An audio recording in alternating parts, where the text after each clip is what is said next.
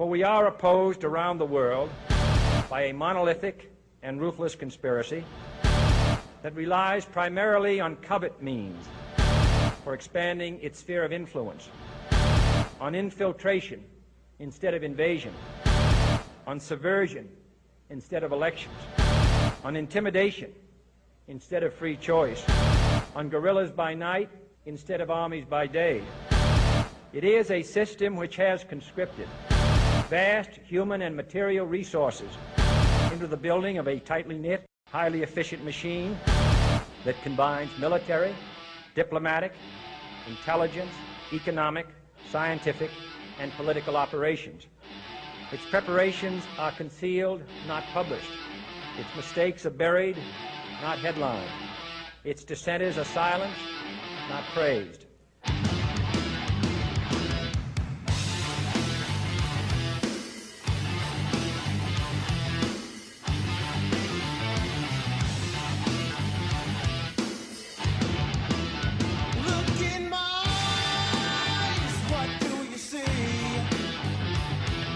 The cult of personality. I know your anger, I know your dreams. I've been everything you wanna be. Oh, I'm the cult of personality. Like Mussolini and Kennedy. I'm the cult of personality.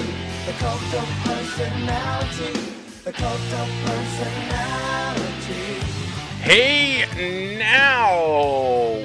Wow, that's loud. Ladies and gentlemen, welcome to your Monday edition of Over the Line. December 17th, 2018. I can never get that first hey now right. It's always way too loud every single time. But welcome to the show. So glad to be back. It's it's been a rough couple weeks. I'm still sick. Can y'all believe that? I was sick last week, missed a couple episodes because of it, and I thought I got rid of it over the weekend, and then yesterday I realized I'm not quite past it. It's still hanging around, and I don't know what to do to get rid of it. I mean, y'all have been giving me suggestions and stuff, but I can't kick it. I can't kick it. Anyway, first off, 646-668-2714 is the number. Second of all, overthelineshow.com is the website. We are continuing to build up on that thing, and we'll have some cool stuff up there for you soon on social media at Andrew McLean Who, and on the Facebooks Over the Line. You should be able to find us there. So, with that said, let's get rolling. It's been an interesting weekend. First off, we can never get away from the immigration conversation because it's boiling over, and it's been a long time coming. We're at a point in Donald Trump's presidency where we've got to have a border wall. And these are all the reasons that this keeps coming up, and everybody's being forced to talk about this issue.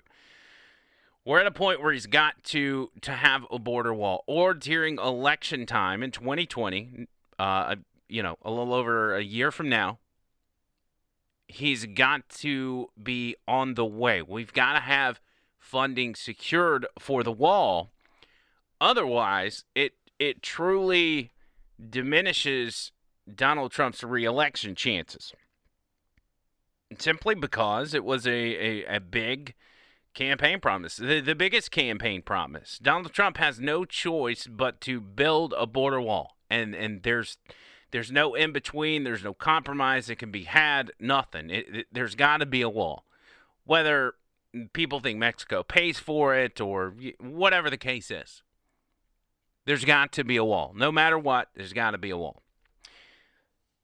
So that's why the urgency, and that's why the conversation is so heated. You had the political caravan, which is what we should call it, because it was purely political. There was nothing grassroots or organic about it, that made their way up here right during a midterm election and caused a bunch of chaos, had a standoff with Border Patrol agents, which had journalists, quote-unquote, foaming at the mouth, excited that migrants were being hit with tear gas because those are pictures and images that they can then share with the world and talk about how horrible their country is, and they can't believe that their country's turned into this, where we're tear gassing women and children.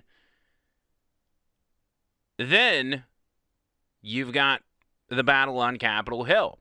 What we saw last week with Pelosi and Schumer and Trump in the White House and that whole thing. Schumer's been making the rounds on national media, within the mainstream media, saying that he will not compromise with Donald Trump. There's not going to be a wall, so on and so forth. And then you had the story of a migrant child, a little girl who came across the border with her dad via human smugglers, who passed away from what people seem to think was dehydration. And we're still waiting on the autopsy for this poor little girl, but once that comes out, we'll have a better idea. That story, the timeline of that story has dramatically changed from start to finish, because we got word, everybody automatically assumes that it's the fault of the Border Patrol agents, thus the fault of Donald Trump, because he directed the Border Patrol agents to conduct themselves in ways that are going to kill migrants, so on and so forth. You've got representatives on TV that are saying that the Trump administration is literally murdering children, and that's not an exaggeration. I was watching Lawrence O'Donnell over the weekend, and he had a lady on by the name of, let me see if I can find her name. I can't even remember now. Her name's Norma Torres, okay? Now, Norma Torres is the representative for California's 35th district. So Norma Torres is in the House of Representatives. She goes on Lawrence, and she literally accuses the current administration of murdering migrant children. And, of course, Lawrence O'Donnell on MSNBC, he loves it. He's eating it up. He's like, yes, they murder children. We knew it all along. That is dangerous and irresponsible, to get on there and accuse an administration of murdering children. Because these same people will lose their mind if anybody dares bring up Pizzagate or brings up anything to do with Podesta's emails, which are very suspicious in the first place. They'll lose their mind if you bring that up and call you a crazy right-wing conspiracy nut. But yet they can get out here and say that the current administration is murdering migrant children. But outside of that, because we would expect no less from people such as Norma Torres and Lawrence O'Donnell, the timeline of who is directly involved in this case, the father in particular, has dramatically changed from start to finish. Here is how it started. The dad of this migrant girl comes out and he confirms the timeline that the Department of Homeland Security and the Border Patrol agents, he confirmed the timeline that they initially laid out. They said, here's what happened. She didn't really show any signs of distress, and then by the time we realized there was some distress, we did everything we could. And the dad's like, yeah, that's right. The Border Patrol agents, they did everything they could. He said, quote, I had no complaints about how Border Patrol agents treated me and my daughter. I'm trying to find some of his other quotes. But he issued a statement on Saturday, and said he was grateful for the many first responders that tried to save his young daughter's life in New Mexico and Texas after they had crossed the border. So you think, okay, well, this is not the story that the mainstream media wants, because they want they wanted to hear that the Border Patrol agents, bludgeoned this poor child to death and beat her over the head with nightsticks and just murdered her in cold blood. That's what they want. That's truly what they want. Much like they want black men murdered in the street by police officers. But that's another issue. Then we find out that this father has hired lawyers and claims his daughter was not dehydrated. He said he hired a pair of attorneys and is now challenging the Department of Homeland Security's claim of how his daughter died. This guy releases a statement through his attorneys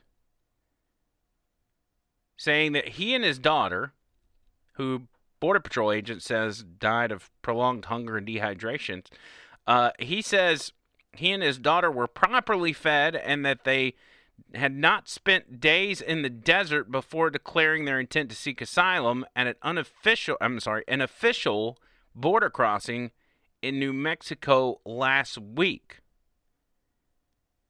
He said, the attorney says that Jacqueline, the daughter, had not been crossing the desert for days. Jacqueline's father took care of Jacqueline, made sure she was fed and had sufficient water, sought asylum from the Border Patrol as soon as they crossed the border.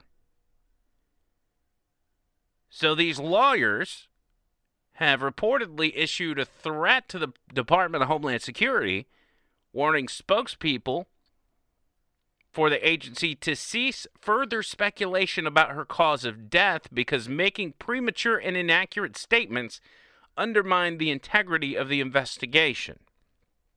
So you see, these two lawyers have been hired, and they are immediately going after Homeland Security. A nonprofit organization called something I can't pronounce, which is reportedly housing Jacqueline's father, they released the same statement to the media on Saturday evening. They said that Jacqueline and her father traveled most of the way from Guatemala by bus, and that they had been dropped off only a 90-minute walk from the United States. Now,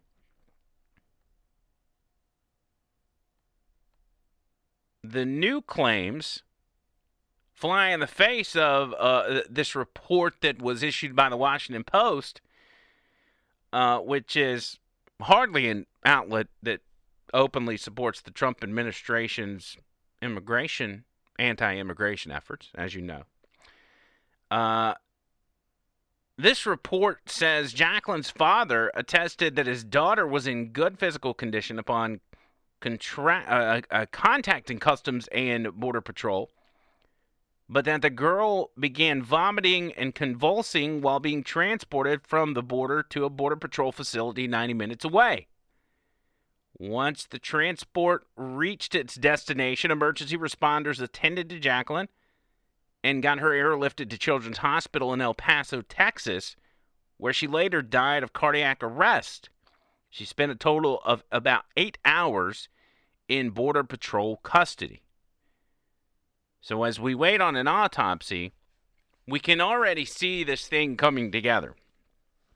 Now, we have to assume that a father from Guatemala who has made a trek all the way from Guatemala to the U.S. with nothing, just looking for a better life, doesn't necessarily have the spare cash on him to hire a couple of attorneys, much less one attorney. But he has done so. Why? Well, you can guarantee yourself that there are some groups, activist groups, that saw this situation, and instead of doing it out of compassion for a grieving father who's just lost his child. They do it out of a opportunistic reasoning to take it to the Trump administration. They see an opportunity to take the death of this little girl, completely politicize it, and attack the Trump administration with it. So they've taken up this case, or they've used their funds to pay for these attorneys, gone to the dad, who really sided with Border Patrol agents initially, and now said, well, you know, we might have a problem. We're going to have to get attorneys involved in this because we don't know that what the Border Patrol agents are saying are actually true. So this will turn into a big fiasco, a tragedy that will be politicized until the cows come home, as Democrats are notorious for doing. Dead children, people that have died in mass shootings, whatever the case is. If there's a dead person to be taken advantage of, the Democrats are all over it. And this will be no different. So they'll get on top of that, and that'll be harped on for a while, and the blame will they will attempt to place that blame on Donald Trump, on the Trump administration. And we will, in fact, see where it goes. But this cannot deter the battle for the border wall. Because, again, there is no room to not get a border wall. Another thing that the people that are up in arms about this poor little girl that lost her life, another issue they're not talking about is the dangerous track that these people are on, that they're dragging children through to go from Guatemala to the U.S. or El Salvador or wherever. The dangerous, because they only concentrate on the children and the parents. They don't concentrate on the majority of the migrants, which are young males that are coming by themselves. But nonetheless, they don't concentrate on this aspect of the parents and the children coming across, and that is how dangerous it is and how indebted they are and their families are to human traffickers. The media goes down to this small village in Guatemala to talk to the family of this little girl who passed away. They talk to the grandfather, and the grandfather says, we are indebted to human smugglers right now. Even though our little girl didn't make it out alive, make it into the U.S. alive, we are still responsible and indebted to these human smugglers. And human smugglers are notoriously bad people. And what do bad people do when you owe them money and you don't pay them? It doesn't turn out good. The grandfather said that the family owed money to the coyotes or human smugglers who are capable of taking all the family's possessions. He said, quote, if they let him work, the girl won't come back, but at least the debt can be paid. So now you've got another sad situation where this poor family who doesn't have anything, obviously, that's why the dad and this little girl made the trek to America, are indebted to these coyotes, these human smugglers who will then take everything they own if they cannot provide the money to pay them for what they did, which was get them to America. Now, this does fly in the face of the fact that the attorneys for the dad and the daughter say they just took a bus all the way to the U.S. But whatever. Those are just minor details. Nobody really cares about that. But that's the story. That's the timeline. That will continue to transpire, continue to change, I'm sure. And there will be more to talk about on that front. Something else that the mainstream media and the people that are politicizing the death of this poor girl are not talking about is this past Thursday, Border Patrol agents arrested 3 sex offenders in a single day crossing the border. Not that they only arrested 3 people crossing the border. It was just 3 of the numerous people that they arrested for illegally crossing were sex offenders. Now, would the argument from the left continue to be, well, we've got sex offenders in this country, so who are we to say that they can't bring their sex offenders here? I don't know why I'm making fun of that. They probably would say that. Sex offenders, I have to imagine we all collectively agree sex offenders are the worst kind of criminals, especially when they target children. So to even allow one into this country, I can't imagine that there is any sort of reward on the other side of that people could logically come up with and say that's okay. It's okay. We'll just deal with a few more sex offenders. If it means women and children getting into this country for a better life, we'll take a few more sex offenders. Until it happens to you. Until it happens to your kids. Until it happens to your family. Until one of your family members gets killed by an illegal immigrant. Gets murdered by an illegal immigrant. Gets hit head on by a drunk driver that happens to be illegal, has no insurance and no driver's license. It's cool till it happens to you. Unfortunately, that's not the way they think. And hopefully, they never are put in that position where they have to think that way. Where they have to come to that realization that it can happen to them, and it has happened to them. I hope it doesn't. But these days, in 2018, it almost seems like that is the only thing that would open the eyes of some people. And that's sad. It's sad that it would take a travesty like that to cause them to care about the safety of others. That would cause them to actually consider whether or not the other people inhabiting this country are worth the safety.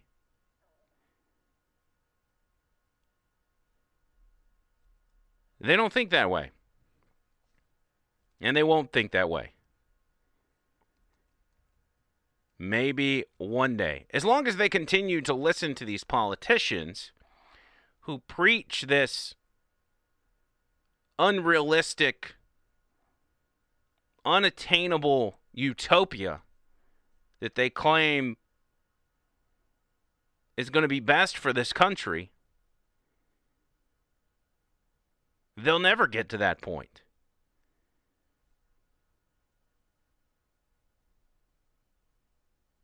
But why not just hold out hope?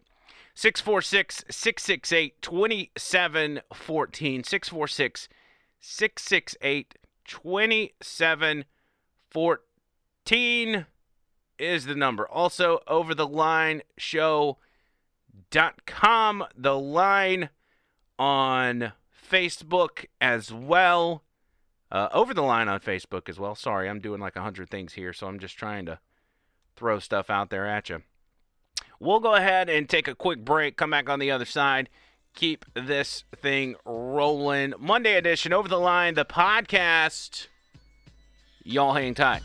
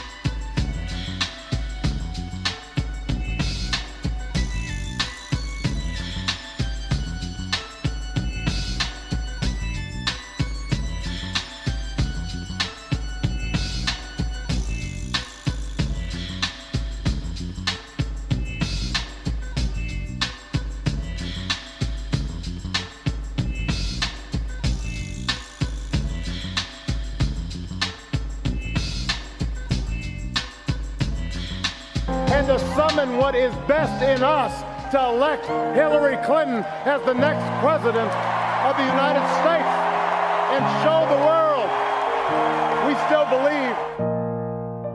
The feds close in on my house tonight, not an email to be seen. A kingdom of corruption, and it looks like I'm the queen. The lies keep building from this dishonesty inside. Couldn't keep it in, the media is paid to lie. Don't let them in, don't let them see. Be the devil you always have to be. Conceal and steal, don't let them know. Well, now they know. Let it go, let it go. Can't blame Russia anymore. Let it go, let it go. Gonna make World War IV. I don't care what the facts may say. Yes, I've had people killed. Prison never bothered me anyway. Pay-to-play donations makes everyone my pawn. Constitutional laws and control me can't get to me at all. It's time to see what I can do. I'll be like Hitler and show you no right, no wrong, no rules for me. I'm free, yeah. Let it burn, let it burn. I'll start the fire and then go hide. Let it burn, let it burn. You can't imagine how much I've lied. So here I stand, and here I'll stay. Let the Donald rage on.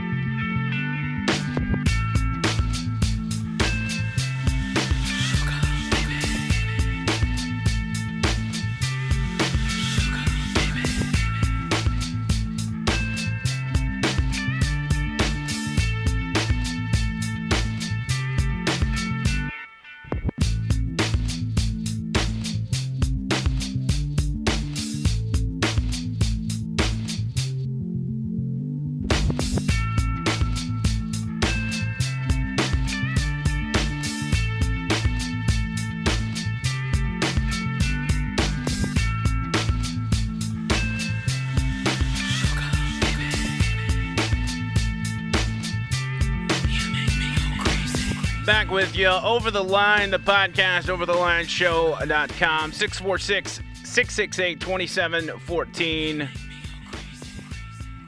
We'll get you in on the show if you want to give us a ring. That's the way to do it. Also, at Andrew McLean, who on Twitter's. You know what was crazy is I had... I tweeted that thing about the Representative Torres, Norma Torres, and I started getting a lot of people tweeting back to me in Spanish. Even started getting some emails from people. I mean, luckily, these platforms allow you to translate any sort of Spanish tweet or Spanish email into English, but I'm like, man, we may bring some Spanish people into this, Spanish-speaking people into this podcast. Who knows? All right. Moving on, outside of the immigration stuff, we've got the mainstream media who... it's so crazy. Because these guys, it's the same old thing over and over. It's got to be exhausting for them. But they, as you know, are consumed with impeaching the president, so they're consumed with talking about impeaching the president because they have not yet been able to obtain that. So they talk about it over and over, and they've only got so many reasons, at least in their mind, that they can impeach the president. So they have to recycle these reasons. They have to take one quote-unquote scandal and then move on to the next one, and then on to the next one, and then on to the next one, and then they realize they're out of scandals, so they have to go back to the first scandal. And being the environmentalists they are, they continue to recycle these. So now they're back on campaign finance laws. Violations that really have never amounted to anything other than a fine, a civil case. But all of a sudden now, they're grounds for impeachment, according to these people. This all comes at the same time that the Democrats are getting ready to take over the House at the beginning of next year. And they're being asked by the media what their plans are, what their agenda is going to be. And of course, knowing the Democrats like we do, they have no substance. They have no policy ideas or anything other than impeaching the president. So that's all they've been talking about when asked. What are you going to do when you guys take over the House? Well, we're going to start investigating and sending out subpoenas, and we're going to rethink if a president can be indicted. Adam Schiff literally said that the other day, that we need to look over and reconsider whether or not a sitting president, can be indicted. That's where we're at. We've got politicians that have nothing on the president that are ready to indict him, which is not a thing. It's not even legal to indict a president. They want to just change the rules. I'm going to tell you right now, if they go and change these rules, we conservatives will go through and elect every single bulldog for every single office we can, and we will impeach every single Democrat president to ever take office in the future. We'll indict every single one of them. I hope every position is filled by a Donald Trump or a Trey Gowdy. And just from then on, you guys want the office? Get it. We'll see how long it lasts, because we're going to indict you. You made the rules. You changed the rules to where a sitting president can be indicted, so you got what you wanted. Let's go. Let's go. Listen to, what's his name? Elijah Cummings is on with Jake Tapper over the weekend, and he is talking this mess as well. Jake Tapper is asking what they're going to do when they take over the House and what they're going to do on their committees, and he's like, well, we're going to be looking for indictments. We're going to be investigating people. We're going to get to the bottom of all this scandal. What a bunch of it. Listen to this right here. It's absolutely insane that this is the way these people think. It's all they think about. All they think about. See if I can get you some volume here. His attorney, Michael Cohen, who's now going to prison, to make illegal hush money payments involving these two women that alleged affairs with the president. Your fellow Democrat, soon-to-be chairman Adam Schiff, says that the Justice Department should reconsider those guidelines that exist that say that a sitting president cannot be indicted. Do you agree? Should the DOJ reconsider those guidelines? I think we should always reconsider laws and regulations. This is one we definitely should reconsider. But let me say this, too. I'm hoping we should always reconsider laws and regulations. Like, is murder illegal? I mean, we should reconsider it, right? That's what Elijah Cummings says. That Mr. Cohen will come before the Congress where he can tell the American public exactly what he has been saying to Mueller and others without interfering with the Mueller investigation. I think the American people just voted for transparency and integrity in our hearings. They want to hear from him. And I certainly would like to see him come in the month of January to before the Congress, and so that people's representatives will have an opportunity to ask. Now, Elijah Cummings is a guy who was prominent during the Civil Rights era, marched alongside MLK, and as well as was involved in plenty of other things. very well known from the civil rights era. I can't imagine what some of those civil rights pioneers think. The ones who fought so hard to change obvious degrading and unfair laws that we had in this country, that we had here in the South, to have those changed so everyone would be treated equally, especially under the eyes of the law. I wonder what those people who are no longer with us would think of people like Elijah Cummings trying to go backwards. To go backwards on that mission. To say, no, everyone shouldn't be treated equally under the law. This president is, he's not like us. He doesn't deserve the same treatment the rest of us deserve. So we have to take him down because of who he is. Because we don't like him.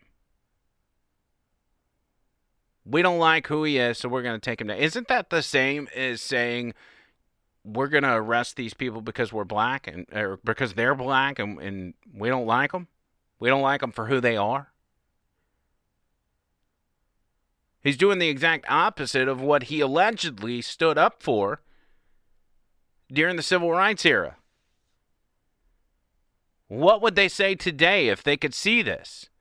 If they could see the justice system being perverted once again after they fought so hard, fought and died to straighten out the justice system, to make justice equal for all, only to several decades later pervert it yet again and take us backwards to where we once were. Questions. I really Your think committee? He can come in any committee he wants to come to. But it would be nice if he came before our committee. But the fact is that I think this is a watershed moment, Jake. Remember John Dean with regard to the Nixon tapes and the testimony that he provided. He changed the course of America. A lot of people said that, he would not call him a liar and everything else. But the fact is that he came forward. And I think surely Mr. Cohen should come forward and let us know what he has on his mind. You think of the watershed moment as him going to prison, including for crimes about hush money payments to these women? I think that is also, I think the watershed moment will be him coming. First of all, that's already a major problem for him and for the president. But I think the public needs to know exactly what happened. And I think that he can shed that light on it. You told CNN earlier this week that you think President Trump directing Cohen to make those illegal payments could probably in your words, be an impeachable offense. Does that mean that you think the House should move forward with articles of impeachment against the president for these actions? I think that we must. Our major thing right now is to let Mr. Mueller, who I have a tremendous amount of respect for, do his job. Let him complete his job. Then we take a look at what he says and then go from there. But I think it's actually premature right now to do that. But the evidence is certainly piling up. And I think the president knows that. On top of all these ongoing investigations, the Wall Street Journal broke a story this last week that President Trump's inaugural committee is also under criminal investigation in New York for potential. And then they go into this whole thing. And this is another aspect of recycling an old story to try and find grounds of impeachment or grounds to be indicted at this point. But they just go on and on and on about this. And the comparisons to Nixon are so tiring. So tiring. And the reasons they do those Nixon comparisons are only for themselves, to make themselves feel better. Because there are days where they look in the mirror and they say, it's never going to happen. We're never going to be able to impeach this president. We have nothing on him. And we go day after day after day finding nothing on this president. It's not going to be possible. But wait, it's happened before. It happened with Nixon. So it is possible. So let's just rehash all the Nixon stuff to make ourselves feel better. That's exactly what they're doing. They're using the Nixon scenario to justify why this is possible. Not for you, not for their audience, not for anybody but themselves. Because they are being beat down by the day. Every day that passes, every day that they have to scrounge for some sort of documents or Cohen pleas or whatever, every day that they have to scrounge for that so they can have something to try to twist and manipulate to turn into Donald Trump should be impeached, it wears them down because they realize they're getting absolutely nowhere with it. Now, do they believe in their hearts that Donald Trump has done something egregious enough to deserve to be impeached? I think so. I think some of them truly believe it. I don't know that a majority of them believe that there was Russian collusion. I think most of them know that that is just a cloud to hang over Trump and the Republican Party. But I do think that they truly believe that there is something out there that they are not aware of just yet. There's something out there for them to get a hold of and then impeach this president. Because if they can find that, they have the upper hand. They obviously have the upper hand in the House, but it's very possible they have the upper hand in the Senate as well because of weak-kneed Republicans. They know if it's egregious enough, if it's a deed that is so dastardly that they can convince certain Republicans to vote for impeachment in the Senate. If you want to impeach a president, you have to get the votes in the House and the Senate. As we know, President Clinton was impeached by the House, but not the Senate, so he didn't get booted from office. And that's a big talking point. People used to say Bill Clinton was impeached, and then people who don't know what they're talking about says, no, he's not, blah, blah, blah. Anyway, that's another story. They can get it done with the right evidence in the Senate. But that scenario would be very, very bad for this country. And I'm not saying people would take up arms or do whatever. But there would be a Pandora's box opened that nobody on either side wants to see. It would be devastating for this country. You think we've got... this country is torn along political lines now? Imagine them impeaching a president who has the economy booming, who is saving money, who's trying to keep this country safe, who's restructuring trade deals that have damaged the American worker year after year, decade after decade. That president gets impeached over something that no other president would be impeached over. That would be World War III within our own country. It's something I personally don't want to see. I don't want to see a revolution of that sort. I would rather us do it much more civilly and just get to a point in this country where we all want the best for this country and we're not manipulated by politicians.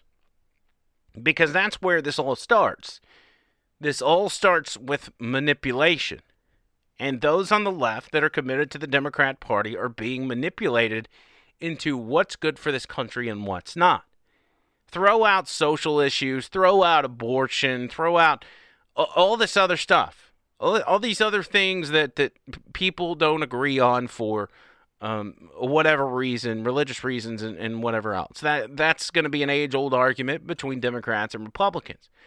But just the overview of what is best for this country as a whole, for the economy, for border security, for the American worker, for jobs, for people just anything that affects anybody and everybody in their regular day-to-day life.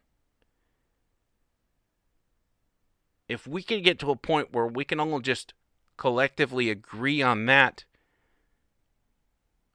we wouldn't be in the position we are today as a society.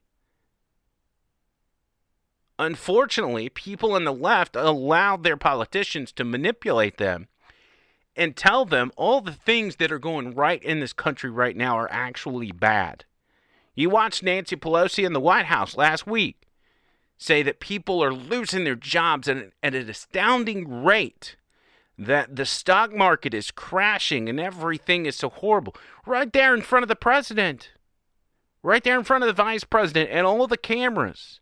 When we all know unemployment's at record lows. The stock market's doing just fine. It goes down and it goes back up. It adjusts itself. It's normal. It's always happened. But it's doing fantastic right now. But she has the audacity to get up there and say those things. Because that's what she does every single day. She's speaking to her base, convincing them day after day of how horrible this country, how bad things are in this country. And there are people listening to her, people with jobs that are sitting pretty, especially very wealthy people, the elite, that say, man, yeah, I'm okay right now. I've got money and I've got a $2 million house and driving nice cars and all that. But the rest of the country, you heard what Nancy said. The rest of the country is hurting. We got to do something about it. We got to stop Donald Trump from damaging these people. And that's exactly what's going on. I'm going to take one more break. We'll come back on the other side. 646-668-2714.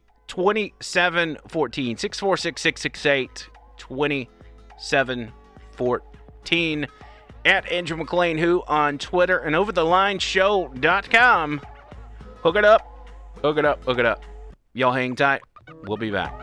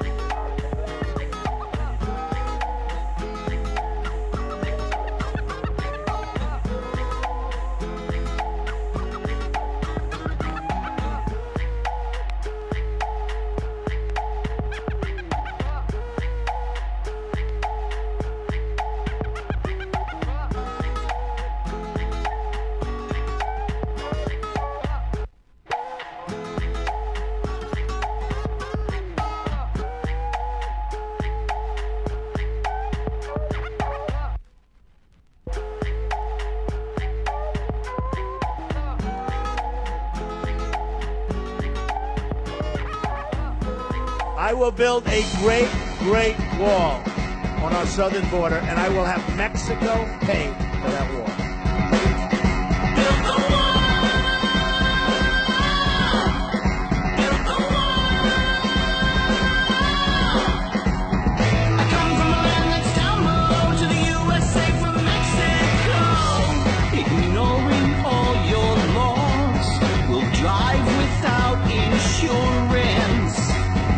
Welfare rewards, I am relying. America, I am coming.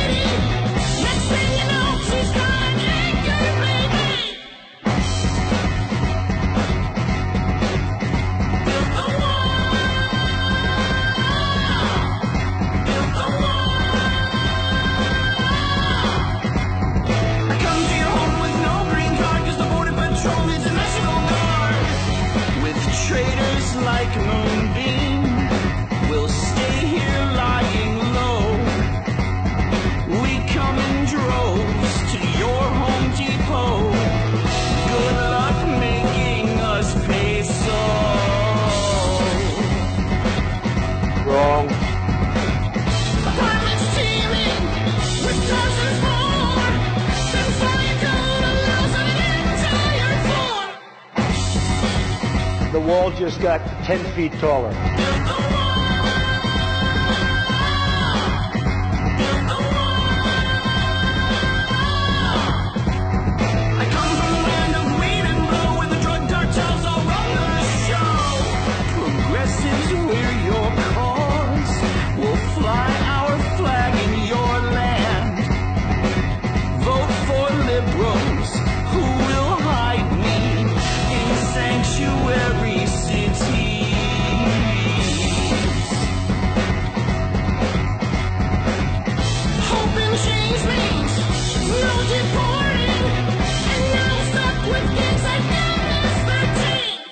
We have some bad hombres here, and we're going to get them out.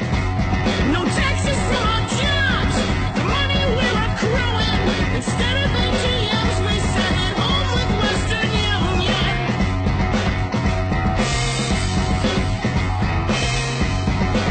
I would build a great wall, and nobody builds walls better than me, believe me.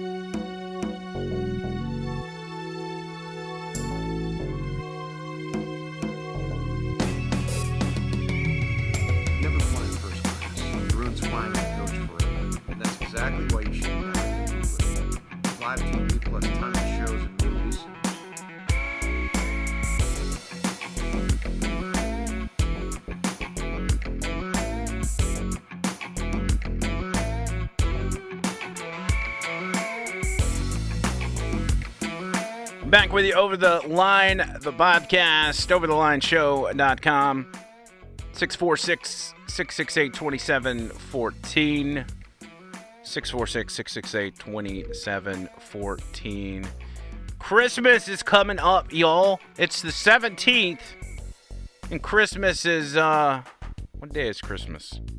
Christmas, as we call it around here.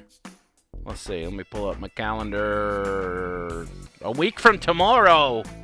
Holy moly. Y'all want to know how much Christmas shopping I've got done? 0. I ain't done not near one bit of Christmas shopping. I'm going to try and do that tonight or tomorrow, though. I got to figure it out quick. I ain't like y'all. I don't get on top of it. Maybe y'all should call me up and give me Christmas gift ideas. Tell me what I should buy. Or tweet me at Andrew McLean Who. Tell me what to buy, P. Diddy. I got some ideas, but I don't know. Oh, and today I'm getting our first official Over the Line t-shirt. We're going to check that bad boy out and hopefully be putting those on the website either today or tomorrow or sometime. I don't know. We're going to hook that up and make it available for you guys to get your hands on. That will have coffee cups, tumblers, different kinds of t-shirts. I think we're going to throw a t-shirt out there that just says, "Hey Now" across the front, then Over the Line on the back or something. I don't know. I got so much to do. I can't even keep up with it.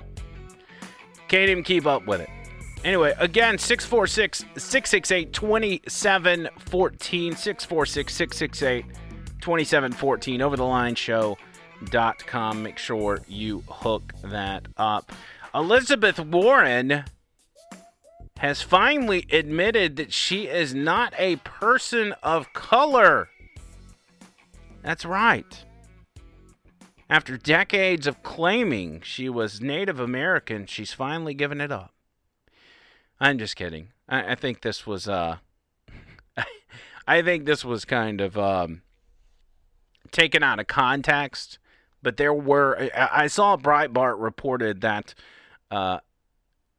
Elizabeth Warren was forced to admit that she's not a person of color. But I think what she meant was that she is not a black person. I still think she thinks she is Native American. She was speaking at Morgan State University, which is historically black college. She said, as a country, we need to stop pretending like the same doors are open for everyone, because they don't. I'm not a person of color, and I haven't lived your life or experienced anything like the subtle prejudice or more overt harm that you may have experienced just because of the color of your skin. Although it doesn't sound like she is admitting to be white, but whatever. Anyway, she said those words.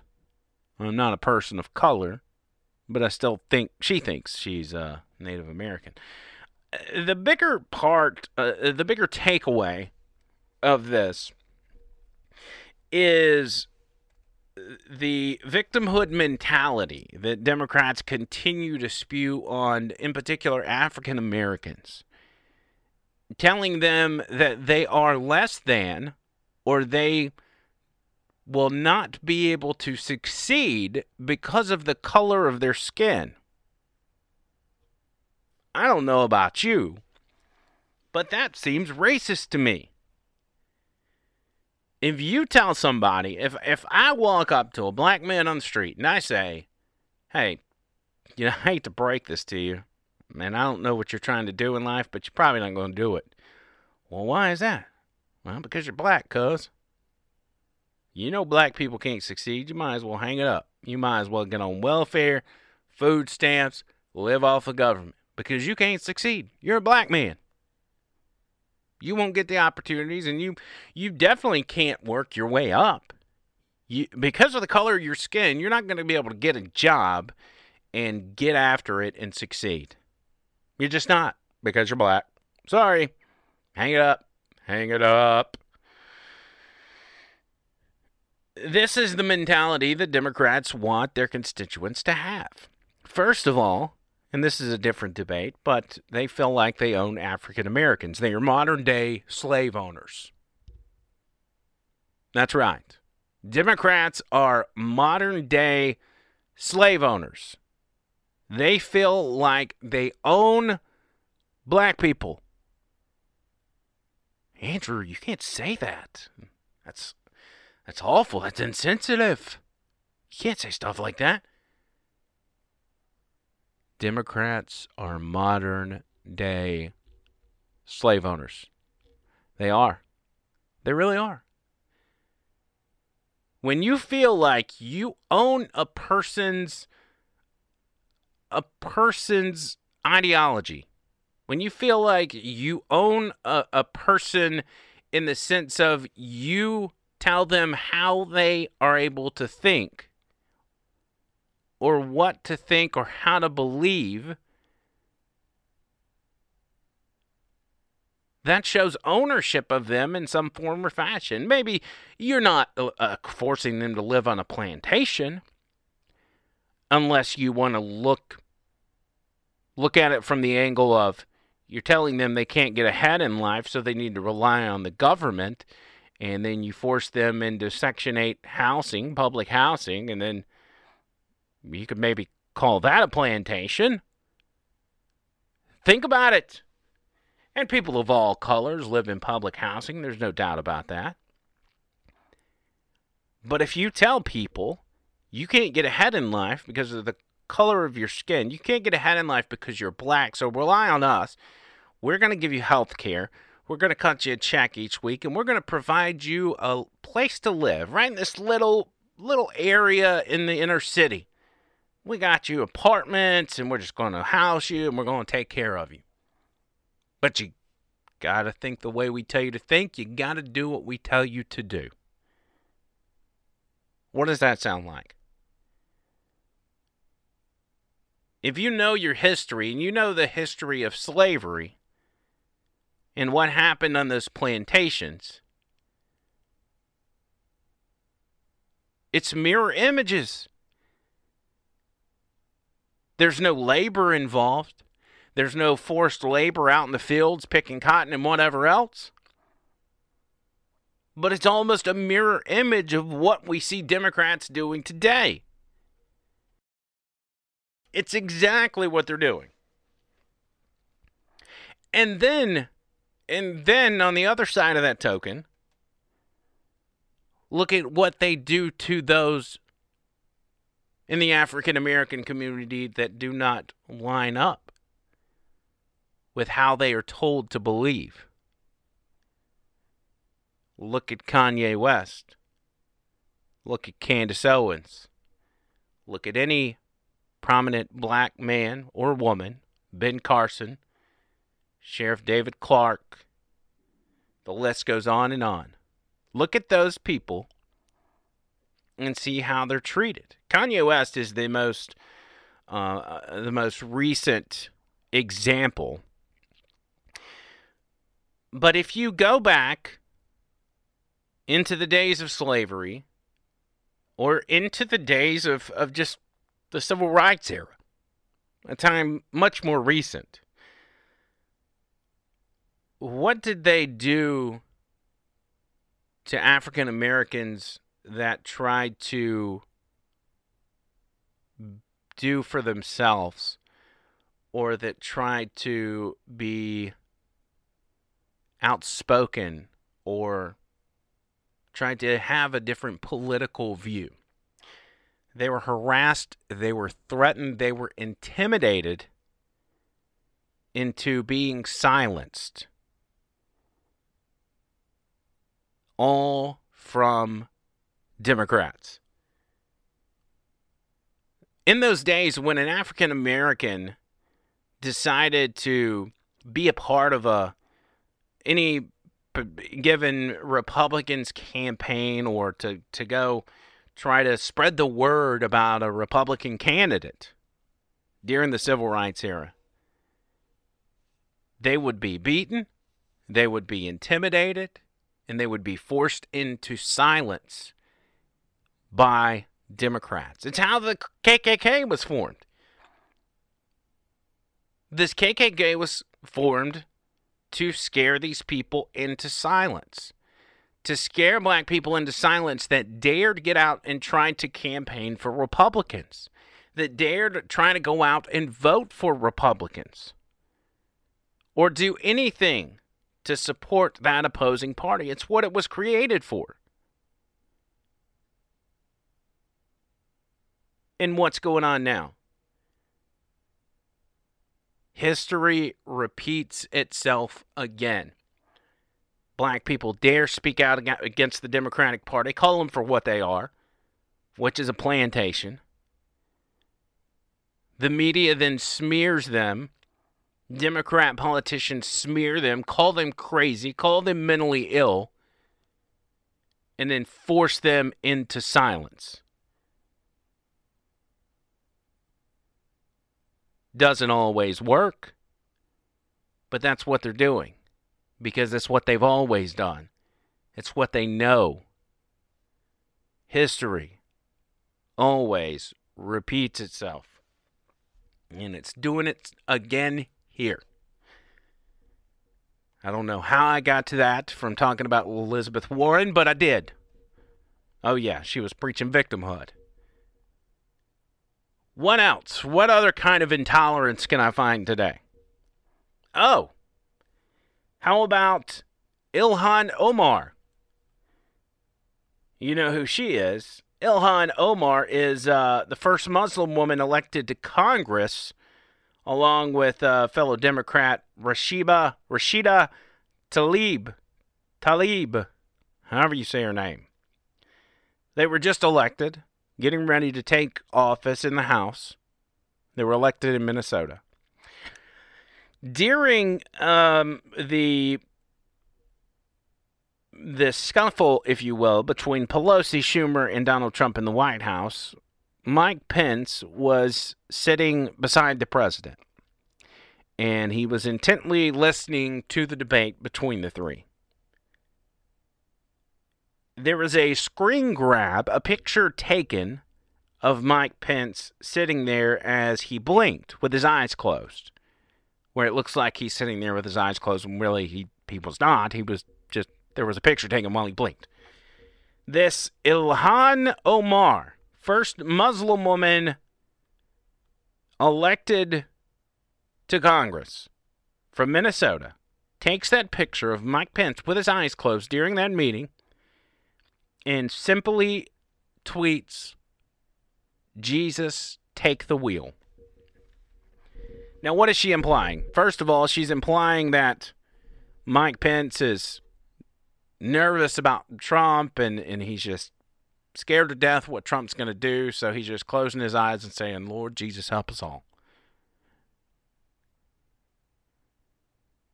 But I got to imagine, and maybe this is just me, maybe I'm cynical, but I got to imagine that people take offense to this.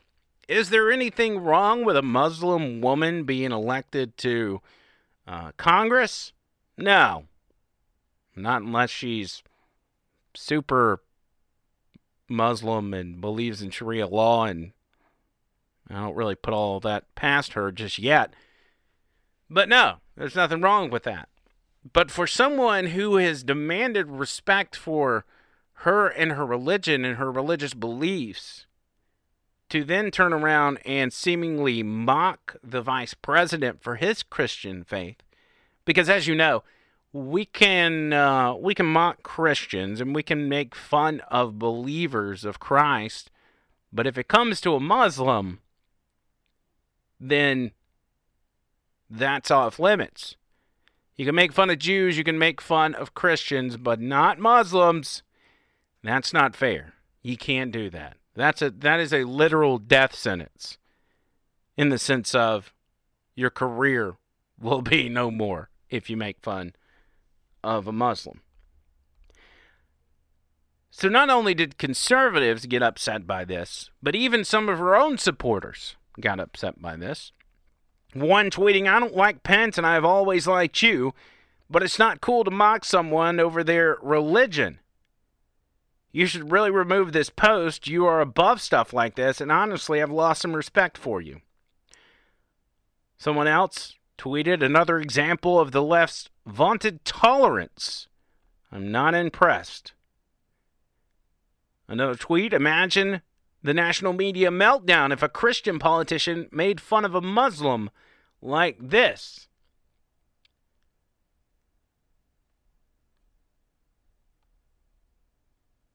Ilhan Omar offered no explanation as to her intentions of this tweet. She just left it. But not everybody was against it. You had writer Ray Johnson from ChicagoNow.com that thought it was absolutely hilarious. He wrote, "Representative Omar tweeted out a photo of Vice President Pence sitting with his eyes closed with the caption, 'Jesus, take the wheel.' I thought that was really funny, and the reason it was funny was that it was probably true. I don't believe that Representative Omar meant anything anti-Christian about it, and if I was sitting in there, I would have probably been thinking that same thing and praying that we can all take a deep breath and recognize the humor in the world and not take everything as a personal attack or that our fellow Americans are our enemies." Well then, why is making fun of Muslims off limits? I'm okay with it. If we can all make fun of stereotypes and make fun of people and have the kind of humor that we once were able to have, I think we would all be better off. But we've all become so oversensitive to anything and everything, to certain things are off limits. But then when you want to go out and you want to make fun of somebody else for something, you feel like you should be able to do it because you've got protections. You've got protections as a Muslim. You've got protections as a black person. You've got protections as a transgender, whatever. That you can make fun of them, but they can't make fun of you. The good old days is when everybody could make fun of everybody. When comedians could make gay jokes and not be ruined by it. But now we're at a point where a comedian made a gay joke back when it was okay, and now 10 years later, they're being ruined by it because people find it offensive now when they didn't find it offensive back then. Just like Kevin Hart hosting the Oscars or whatever it was. He was ready to go. Ready to host this thing, and then somebody said, oh, one of the stand-up routines, he said something about gay people. We can't allow him to do that. Stereotypes are some of the funniest jokes you can make, and that's in my humble opinion. They're hilarious, whether they're about white people or Mexicans or black people or Jewish people or Muslim people or whoever. They're funny. They're funny. That's part of comedy. But we've gotten to a point where nothing is sacred anymore. Nothing is sacred. That's where we are today. And as a society, if we don't get back to a place where we're less sensitive, we've got thicker skin, we will continue to go downhill day after day, year after year, and it won't get any better.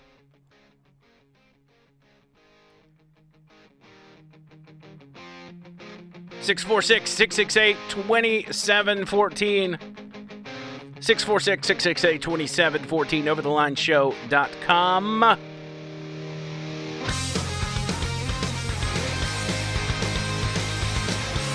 At Andrew McLean, who on Twitter, and Over the Line on Facebook. Make sure you go give us a like. Also, follow us on YouTube. Over the Line is the channel name. Subscribe, show some love. We're working on getting our YouTube stuff figured out. We haven't been able to go live and put together the podcast on the recorded version. So right now we're only live on Blog Talk Radio, but make sure you tell your friends about it. And we'll put the link out there after the show if you want to go back and listen to this episode. Quick break. Be back after this.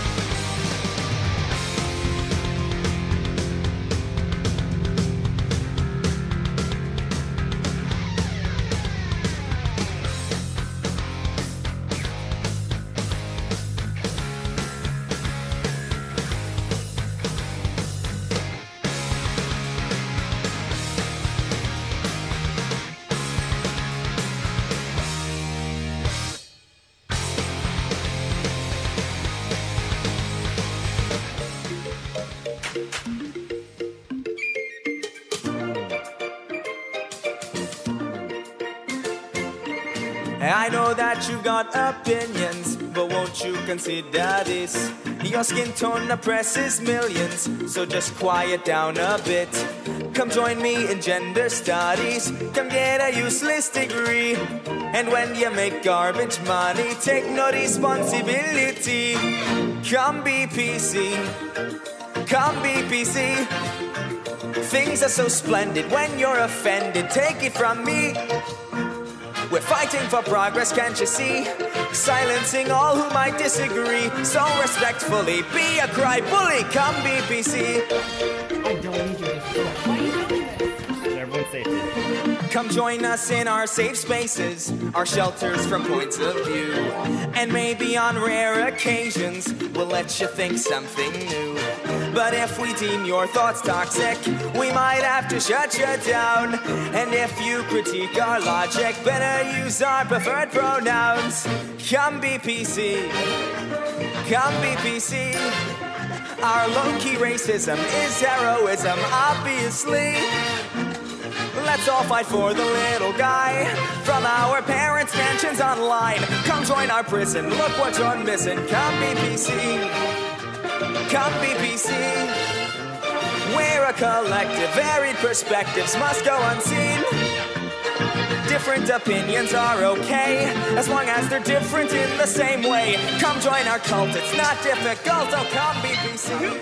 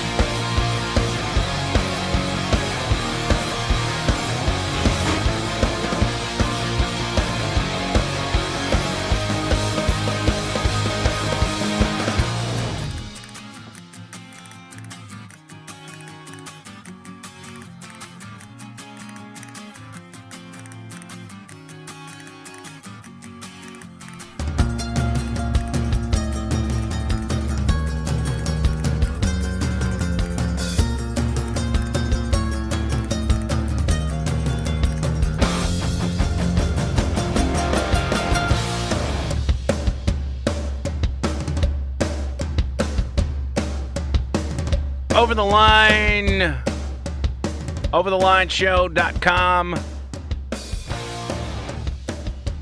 646-668-2714 646-668-2714. Also at Andrew McLean Who on the Twitter. If you want to email the show,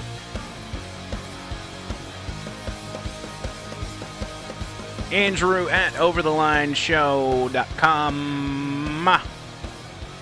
As we are putting advertisers together for this podcast, you can email there, or you can email Trisha Caswell at gmail.com.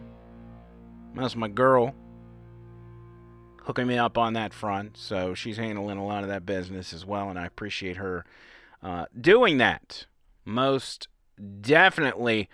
Let me move on to this as we wrap up this edition of Over the Line.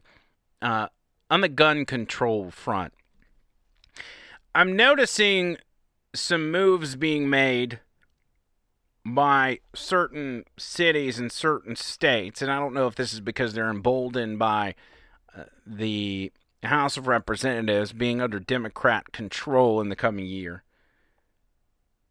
But they're making moves on gun control, like Pittsburgh Mayor William Peduto, I guess is how you say his name.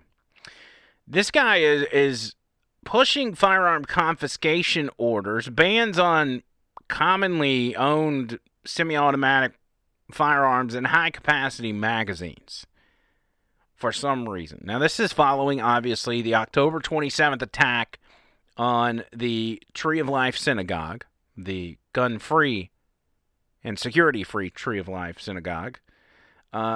This guy voices opposition to hiring armed guards to protect congregants of the church. 11 innocent people killed when this gunman enters the synagogue, and no one could shoot back, but he's still opposed to allowing these people to protect themselves. But his solution, on the other hand, is to create gun confiscation orders to ban commonly owned semi-automatic firearms and ban these high-capacity magazines and bump stocks. There are two problems with these proposals. One is they would not prevent another synagogue attack from occurring because the biggest issue in a mass shooting is not the type of gun used, but the amount of time the attacker has to shoot people. For example, while the Democrat Party and gun control groups focused on the type of gun used in the Parkland shooting, they overlooked the fact that the Parkland gunman has so much time that he was able to pause 5 times and reload during the attack. There was no pressure because no one could shoot back. He had all the time in the world. And the Broward County deputies would not even go into the building. He could shoot and kill as many people as he wanted, and no one could do a thing. But even on December 14th in 2012, the Sandy Hook attacker had over 9 minutes without any sort of resistance when he struck at a gun-free school. With that kind of time in a gun-free scenario, an attacker with a 5-shot revolver and a pocket full of bullets could kill a gut-wrenching number of innocent people. The second problem with this guy's argument, or this guy's gun control push, is Pennsylvania's preemption law. That law makes it illegal for a town or a city to pass gun controls that exceed the controls at the state level. The NRA published the text of this preemptive law on Twitter and on their website, and it says, no county, municipality, or township may in any manner regulate the lawful ownership, possession, transfer, or transportation of firearms, ammunition, or ammunition components when carried or transported for purposes not prohibited by the laws of this Commonwealth. But maybe he just doesn't know that. Maybe he's just not paying attention, but he's still pushing it. He's still pushing gun control in Pittsburgh after that tragedy. This is how Democrats think. They got a one-track mind. It's all they care about. All they care about is their agenda and not what's on the other side.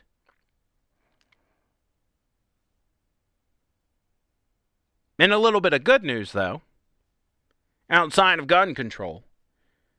Ohio has passed bills, they actually passed a bill requiring greater food stamp oversight. Now, Democrats don't want food stamp oversight because they want as many people dependent on the government as possible. The problem is the reason for food stamp oversight is because so many people don't necessarily depend on that money. They just get it and use it on the side for whatever. And then they have these stores, gas stations, whatever, that are willing to basically cash their EBT, cash their food stamp cards, and give them money back because they've already got their food and whatever. And if they got a food stamp card, they can actually cash out. Then they got a little extra money on the side. They got some beer money, some weed money, whatever. And that happens all over the country. It happens here in Birmingham. It happens in your city. It happens all over the country. And since the new administration came in, we've been busting people on food stamp fraud left and right. Not necessarily people that are committing the act, but the people that are enabling it, the store owners, committing millions and millions and millions of dollars in food stamp fraud, your taxpayer dollars. So Ohio lawmakers go and pass a bill this week that would allow the state to have greater oversight over food stamp recipients. So here's how it breaks down. House Bill 119, which passed the Ohio Senate on Wednesday last week and in the Ohio House on Thursday. It would allow state officials to review the eligibility of people receiving benefits through the SNAP program, and doing that every 3 months instead of every year like they currently do. This legislation also allows the state to provide the same oversight to Medicaid recipients.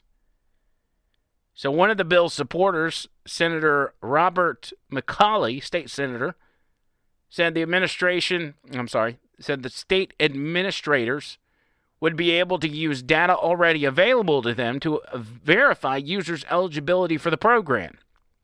They'll simply take the data that's available to them at their fingertips through various databases and otherwise, and use that data to basically cross-check verification. The recipients themselves will have no idea this is going on, and if there are red flags that do arise, then the recipients will be provided a notice and an opportunity to be heard and explain why there might have been a change of circumstances. This should be standard across the board for every state, for every food stamp recipient. Every single one. We want, as taxpayers, as Americans, as compassionate people, we want to provide people with the money they need to put food on their table when they fall on hard times, when their economic circumstances are at rock bottom. We want to help those people. We're all compassionate, Republicans and Democrats, libertarians, whatever. We're compassionate. We want to help those people. But we don't want to waste the money that could be helping people on people that don't need it and people that are committing this food stamp fraud. You want to talk, and Democrats obviously are opposed to this, but you want to talk about wasting money for a border wall that actually provides safety for this country that any other country would do in a heartbeat? Yet you don't care about the fraud and the billions of dollars being wasted on food stamps when they're not even going to the people that actually need it? I just saw a story in Georgia where a store owner and 10 of his customers have pleaded guilty to food stamp fraud. The Justice Department announced last week that Garland Alford, who is 75 years old, pleaded guilty to 2 counts of food stamp fraud for allowing customers to trade SNAP benefits for cash or for items not eligible to be purchased with food stamps. Liquor, cigarettes, whatever. Alford used to be the co-owner of a convenience store called Lake Flea Market and FDR Grocery, located south of Donaldsonville, where he carried out the scheme.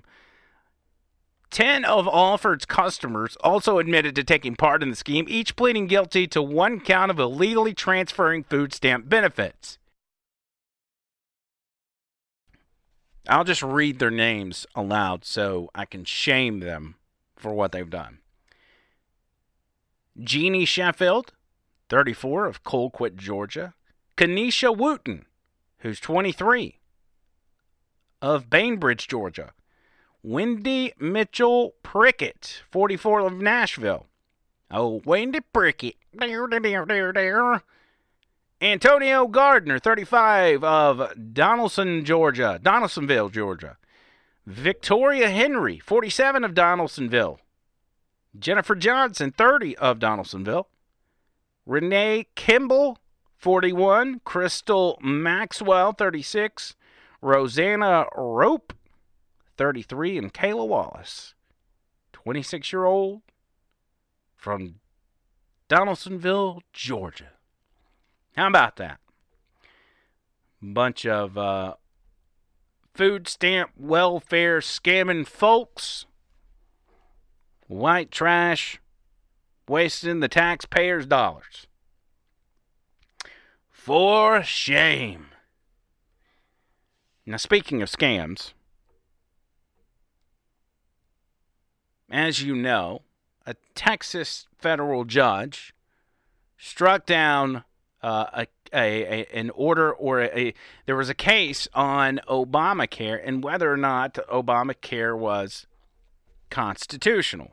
Now, this is something we don't see very often because we're always hearing from left-wing judges that have turned activist, and they go out and they rule that anything that Trump has done is unconstitutional, even if it is constitutional and all this kind of stuff. This is on the other side, where this Texas judge rightly says Obamacare is unconstitutional, strikes it down, and, of course, Republicans are rejoicing, Democrats are irate. It really changes nothing and will have to make its way to the Supreme Court, where I don't necessarily have a lot of faith that anything will change there. But that's something to keep an eye on. That's something we'll keep an eye on and keep you guys informed on. But I saw last week the deadline for signing up for Obamacare was December 15th. And I noticed Barack Obama tweeted out a video encouraging young people to get out and sign up for health care that could be less than your cell phone bill. That's what they use. They will say less than your cell phone bill. My question is why do Democrats, why does Obama think that young people can afford an extra $50 to $100 a month if things are so bad right now? The economy's so bad, people are losing their jobs. What makes you think that they can afford it? No wonder they're not signing up. No wonder Obamacare's plummeting. Anyway, let me play you this little ditty from Barack Obama. It's actually pretty funny. Not because he makes it funny. It's just funny to hear him harp on his signature legislation that's being dismantled by the day. Hi, everybody. Well, it is that time of year again. The time my team tries to get me to reference some viral trend or otherwise make a fool out of myself in the name of encouraging more young people to sign up for health insurance. But not this year. You know why? Because this year is different. Young people have stepped up like never before, on campuses, at the voting booth, and at the doors of power. And frankly, I think you've proven that you don't need to see me taking jump shots or sitting between a couple of forest plants in order to know it's important to have health insurance in case, God forbid, you get really sick or hurt yourself next year. You don't need me to tell you to get health insurance. Well, they obviously need somebody to tell them because enrollment is actually on the decline and it missed the mark by 500,000 compared to last year. Nobody's buying into Obamacare. I wonder why. So this year, I'm giving it to you straight. Sign up for health insurance at healthcare.gov before the deadline on December 15th. You can do it right now. And most folks can find coverage for $50 to $100 per month. That's probably less than your cell phone bill. One more time. If you need... But wait, we ain't got no jobs. Nancy said we're all without jobs and we're all broke and we can't pay our bills. I can't pay for that. Health insurance for 2019. Sign up for it right now at healthcare.gov. You know what's funny is the fact that he's able to get all that out and not fumble and bumble all over himself. You know, because when he talks, and, you know, we're not making fun of him, or maybe I am. I don't know. But when he's talking on the fly, he's but when he's reading off the teleprompter, he's Mr. Cool Guy, and he's got it down. He's reading that teleprompter hard on this commercial.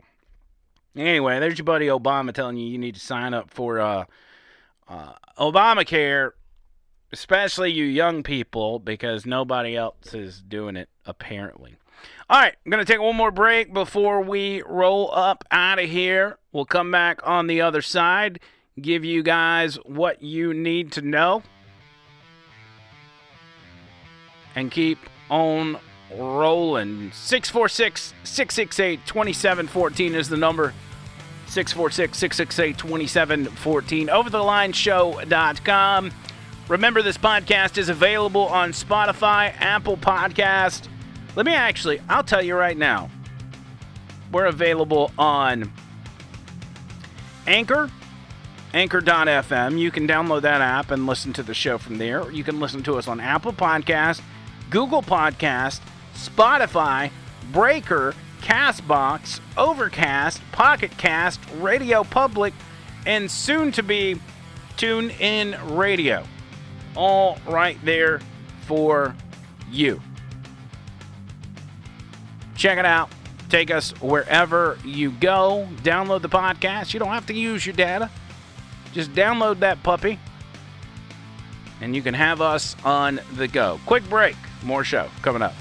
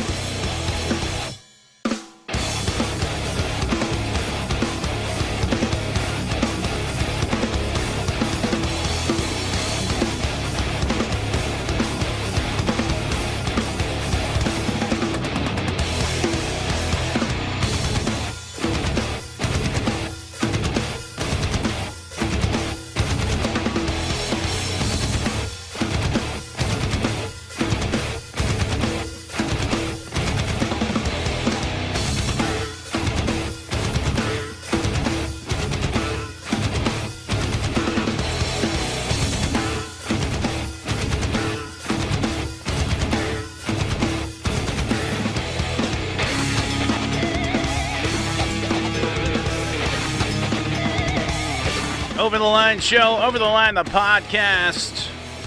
Andrew McLean hanging out with you.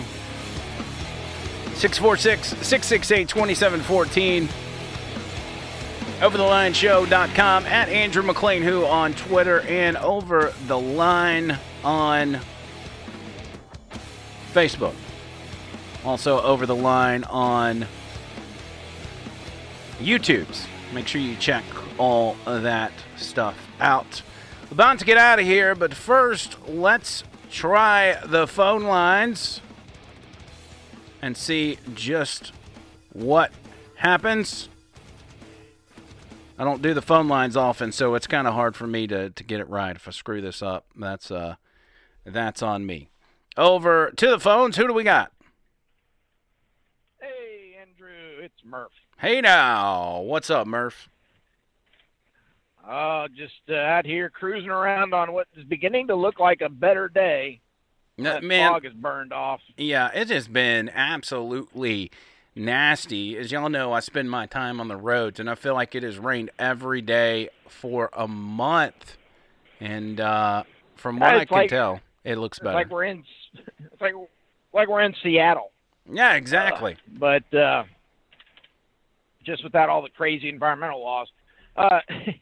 Yeah, earlier you were talking about basically, modern day slavery, so to speak, through social welfare programs. And I totally agree with you on that. But I would add this to it, because the flip side of that coin is those of us who are not on all those government programs are paying for them. And so we, in the middle class, so to speak, are footing the bill for this whole thing. So we're technically right along with them in bondage, because if we, what happens to us if we quit paying taxes? Oh, we go to jail. Right. Or they come and take our homes. And then all of a sudden we do have to get on that government housing stuff. So, there's two sides to the same coin, and they're both just as bad. Yeah, most people are in a crappy situation in the first place because of what taxes do to their paycheck. I mean, people got to pay an arm and a leg for health care. They got, there's dads out there that have to pay child support, and then their taxes get cut and all this kind of stuff. And they're left with nothing on payday, and they're having to scramble around to make ends meet, to put food on the table, to do anything, while Washington just allows anybody and everybody to take advantage of the money that they've taken from us that we really needed, and do whatever they want with it. Absolutely. And that, federal loans of any type too. I've got a mortgage. I have no student loans. Thankfully, my wife does not either. But I've got a mortgage that is FDIC approved, which means when the government wants to call in the loan, they can call it in whether I want them to or not until I get it paid off. Right. So, if you've got student loans, same thing. So they really, the elites, the upper echelons, and it's not even a racism issue, it's an elitism issue. They sit up there at the very top and pretend like all of this belongs to them, and they're just use it, so to speak. I mean, they're not God, even though they think they are. Right. But, and that's... So, pay off all your debts, get healthy, and you'll be good. I think if you just look over time and try to look at how things like that were constructed, how things were put together, that was the mindset. This idea of Democrats wanting to control the lives of people, or just politicians in general wanting to control the lives of people, is not a new concept. You can go back to the days of FDR and even before that, and watch the structure of this government building itself in a manner that will make the American people rely on them more and more. Thus, they are able to dictate how the lives of American people are conducted, dictate how what society evolves into. That is correct. I mean, that's, go back and look at the whole, the caste system over in England, even up to the point when we broke away. There was a lot of lords, so to speak, the wealthy people back in the UK, not just the king, but a lot of them lost a lot of money because suddenly their property was not their property anymore. Yeah.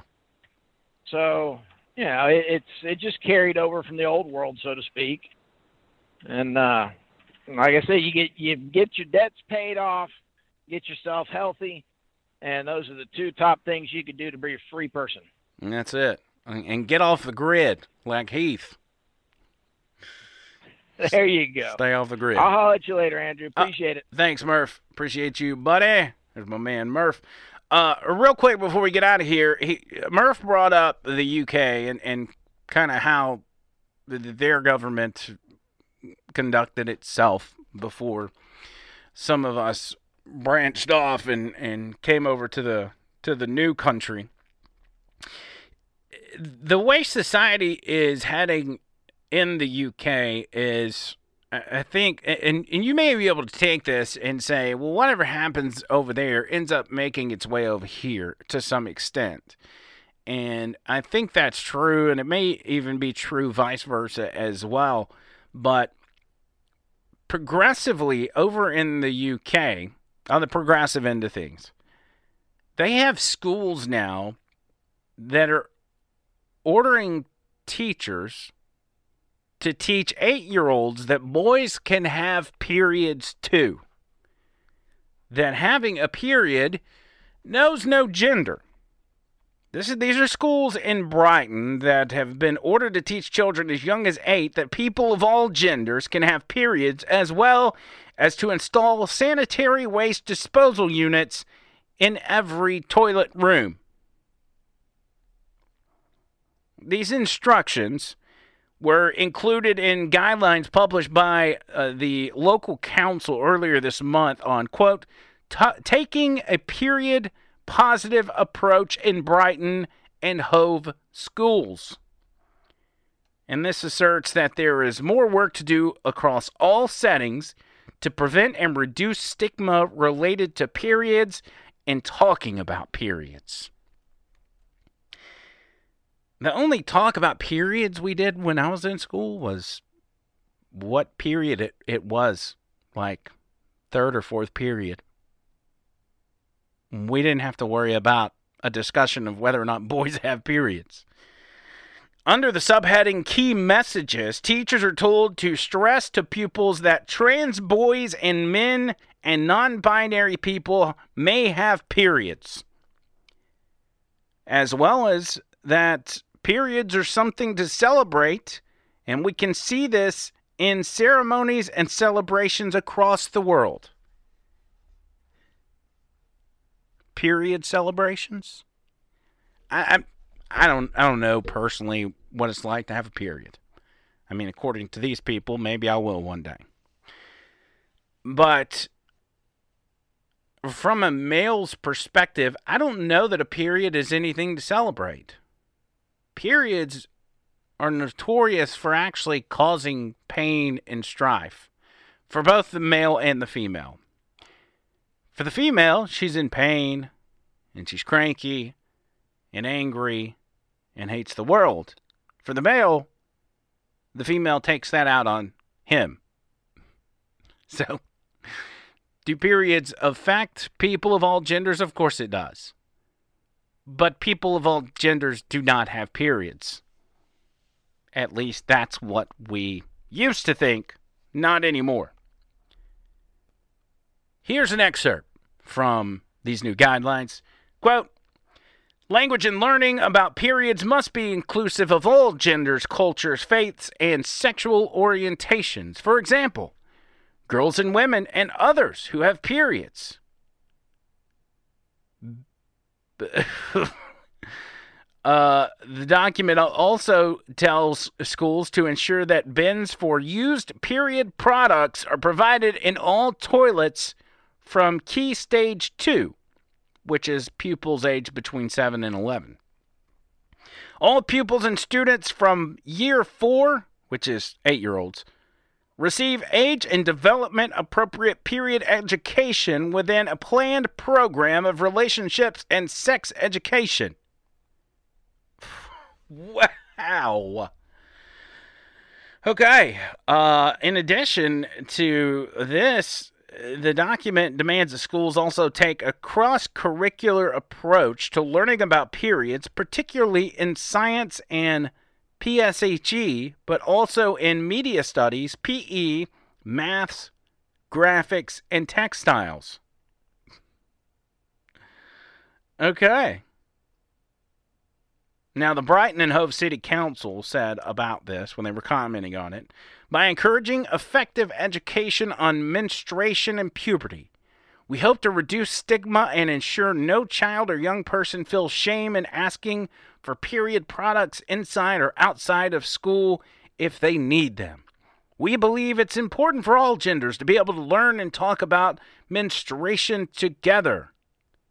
Our approach recognizes the fact that some people who have periods are trans or non-binary.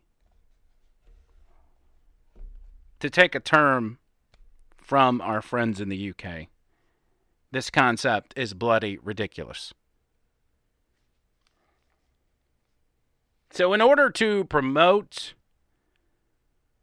an abolishment of the stigma, we have to put tampons and pads in the men's restrooms. Or do we even have men's restrooms anymore? Okay, let's say we do. We literally are putting tampons in the boys' bathroom. Because there may be a girl who identifies as a boy that wants to go in the boys' restroom that might be on her period. That might be menstruating. That's where we're at today. Or that's where they're at. That's on its way over here. You can go ahead and guarantee yourself that. And when you're dealing with 7 to 11-year-olds, surely you wouldn't have a young girl going into the boys' bathroom because she claims she's a boy and being curious and trying to look at other boys while they're using the restroom. That would never happen. No, never. But there you go. At least she'll have her pads. Even the British Army has ditched gender-specific titles like rifleman. So it's gone from their schools to their military, which nothing toughens up a military like saying, hey, we get offended by terms like rifleman. You know the enemy's going to be scared of you once they hear that. Oh, Lord. Don't call them riflemen. That's offensive. Speaking of transgender, though, there's a lot of transgender stuff out there. There's Spain has a transgender beauty pageant contestant that is the first transgender woman to compete in the Miss Universe pageant. So for any of those of you that follow the Miss Universe pageant, you will now have to enjoy the very first transgender contestant coming from Spain. Boy, isn't progressive, isn't liberalism just great? Where we can all hold hands and suffer from this mental disease together. It's just fantastic. I just love it. I love it so much. Nothing screams inclusivity like confusing children and letting men compete in bathing suit competitions with women. I don't know what we would do without all that. It's just fantastic. It is Over the Line show. Your Monday edition, December 17th, 2018. We are out of here. We'll be back tomorrow with a brand new show. Remember, you can get us on Spotify. You can get us on Apple Podcasts, Google Podcasts, and plenty of other platforms. You can check out all of those platforms if you go to Anchor.fm. Go to Anchor.fm, search for Over the Line, and it's all right there for you. So go to your favorite platform, whether that is Spotify or whether that's Apple Podcast or whatever. Subscribe to the channel from there. And then you got us wherever you go. Download it, stream it, whatever you want to do. OverTheLineShow.com also. Got some merchandise coming up there soon. You're going to want to check that out. Get ready for that. Also, plenty of other things we'll be putting up there. We'll be back on YouTube soon as well, as soon as we get a few bugs worked out on that end. Y'all have a fantastic day. And until next time, see you guys.